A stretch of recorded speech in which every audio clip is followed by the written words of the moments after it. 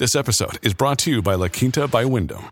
Your work can take you all over the place, like Texas. You've never been, but it's going to be great because you're staying at La Quinta by Wyndham. Their free Bright Side breakfast will give you energy for the day ahead. And after, you can unwind using their free high-speed Wi-Fi. Tonight, La Quinta. Tomorrow, you shine.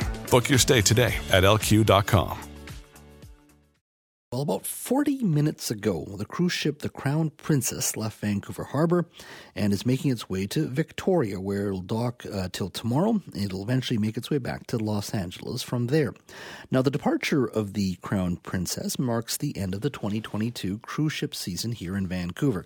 The Port of Vancouver welcomed, where we are told, a record 306 cruise ship visits in 2022, an increase of 6% from 2019, which is pre-COVID. Now, good news for sure, but there are challenges before the industry as well. Joining me now is Barry Penner, legal counsel for the Cruise Line International Association. Barry, thank you for joining us. You're welcome. It's good to be here.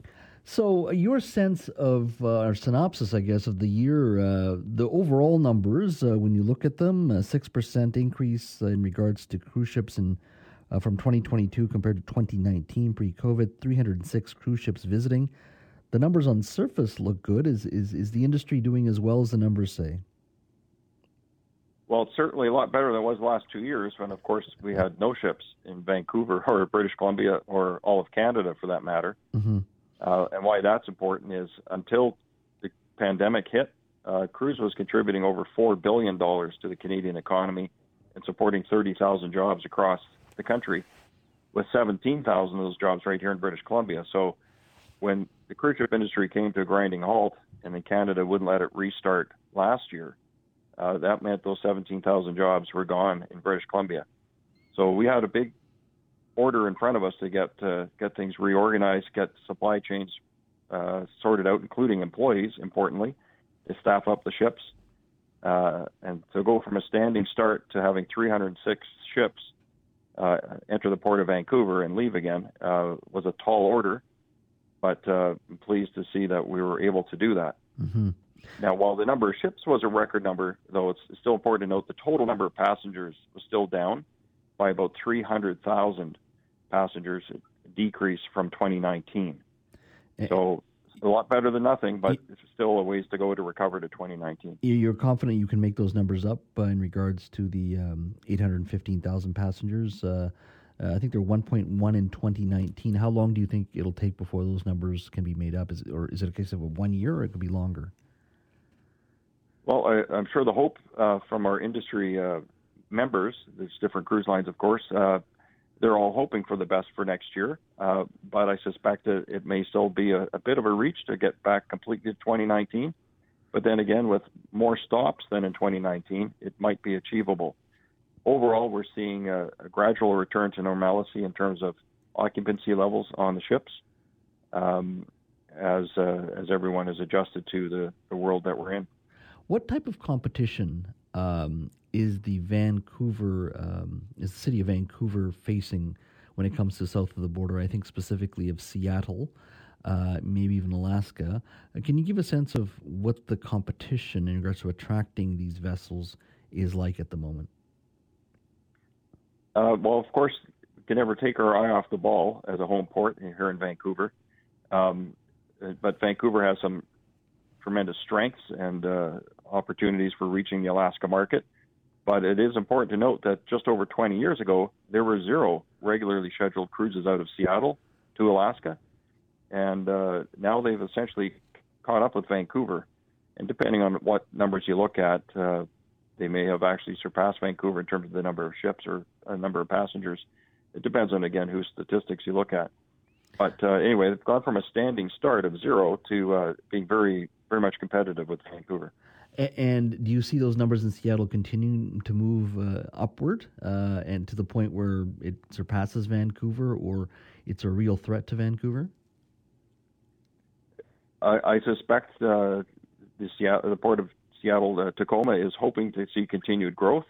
And I suspect the industry is also looking to grow where they can and where they're welcome.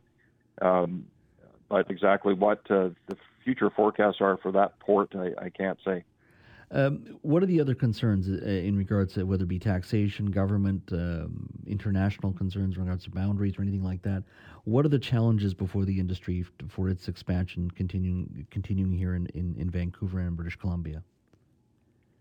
There's a whole range of things. You've touched on a number of them that all go into considerations about where to deploy the ships. Ships are mobile, and their job is to carry passengers to where they're welcome. So the ships do get redeployed from time to time to different markets in response. For example, cruising started in the United States in 2021. It resumed after the pandemic, but they weren't allowed to come to Canada. So those ships deployed elsewhere. This year, many of them returned to Vancouver. But many factors go into it beyond just being allowed to enter the waters. There's taxation, as you mentioned. There's airlift capacity and the price of flying people in and out of Vancouver versus Seattle. It's often said that for American passengers, it's easier to fly to Seattle than to get into Vancouver. There's just simply more flights that are available. And those flights are more competitive going into Seattle, and therefore, most of the time, those prices are lower for the airfare. Passengers tend to look at the overall cost of their vacation, not just one component. So we have to keep our eye on that issue about airlift capacity into Vancouver and our comparative costs. When I look at the cruise ships coming in downtown Vancouver, when they empty out, folks are out spending money, speaks to the impact the industry has on our economy. Let's just say this continued growth occurs. Has there been any talk of other berths in and around the Lower Mainland that may have to be built to accommodate all of this? Certainly what we've seen overall is a trend to larger ships, and there are now a certain class of ships or category of cruise ships that are not able to easily get under Lionsgate Bridge. So those ships often get home ported in Seattle simply because it's more challenging to home port them in Vancouver. I know the Port of Vancouver has been doing some analysis and studies to look at potential alternatives to a cruise port perhaps outside of the downtown harbor in order to avoid the necessity of going underneath Lionsgate Bridge, which has a height restriction. And there's no specific location at this point yet that they've that they're focusing on. I know that they've looked at a couple of different options.